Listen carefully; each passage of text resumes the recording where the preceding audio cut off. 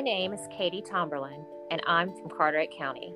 This is Community Rising, Shoreside's environmental stories, broadcasting from the Working Narrative Studio.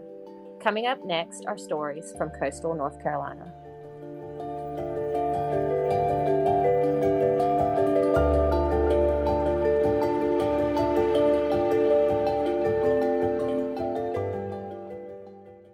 Hi, I'm Ben Abrams, reporter for Community Rising. The Carolinas are no strangers to major flooding. Parts of South Carolina saw floodwaters yet again just a few weeks ago, and at this point it's hard not to think, are we all just going to be underwater soon? I mean, climate change is affecting us right now. Sea levels are rising, storms are getting more frequent and intense. When do people living on the coast actually need to pack up and move? When do I need to pack up and move? Well, for all you visual learners, there's actually a way to answer that question. And it comes from a group of scientists who've mapped out where they think this kind of thing will happen. I'll let one of them explain it more thoroughly. I'm Don Bain. I'm an engineer by training, and I'm a senior advisor at Climate Central in Princeton, New Jersey. Climate Central is an organization which takes scientific output and packages it in a way that people can understand the implications of climate change. That's across all kinds of climate change variables, precipitation, drought, wildfire, etc. One of our largest areas, and one of the areas that has been most noteworthy, is our work with regard to sea level rise. So, to explore those, we have created a number of tools.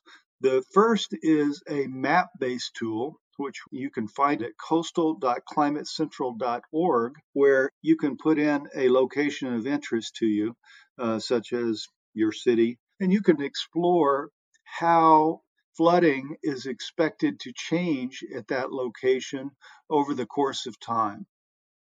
So with regard to sea level rise, we find that there are in fact going to be hundreds of millions of people exposed to flooding associated with sea level rise through this century. Long before you're technically underwater, it becomes very hard to manage living in an economy that's flooding all the time. And what I mean by that is our roads and our infrastructure, if they are flooding regularly, we can expect all kinds of implications. And you see this now, by the way. There is flooding occurring on our coastal cities now that are impacting life. In September of 2018, Hurricane Florence slammed ashore, near Wilmington, and that brought 3.6 feet of water above the local high tide line. When that happened, our website views exploded because our tools allow people to understand what X feet of water would look like on the map.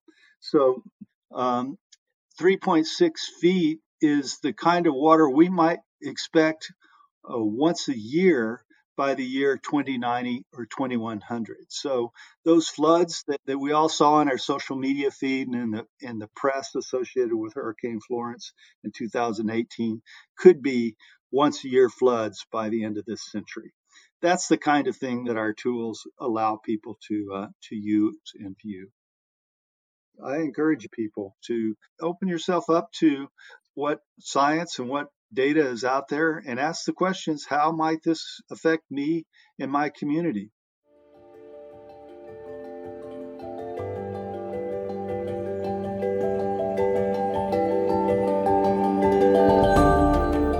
You've been listening to Community Rising, Shoreside's environmental stories. This podcast is a special project of Shoreside's and Working Narratives.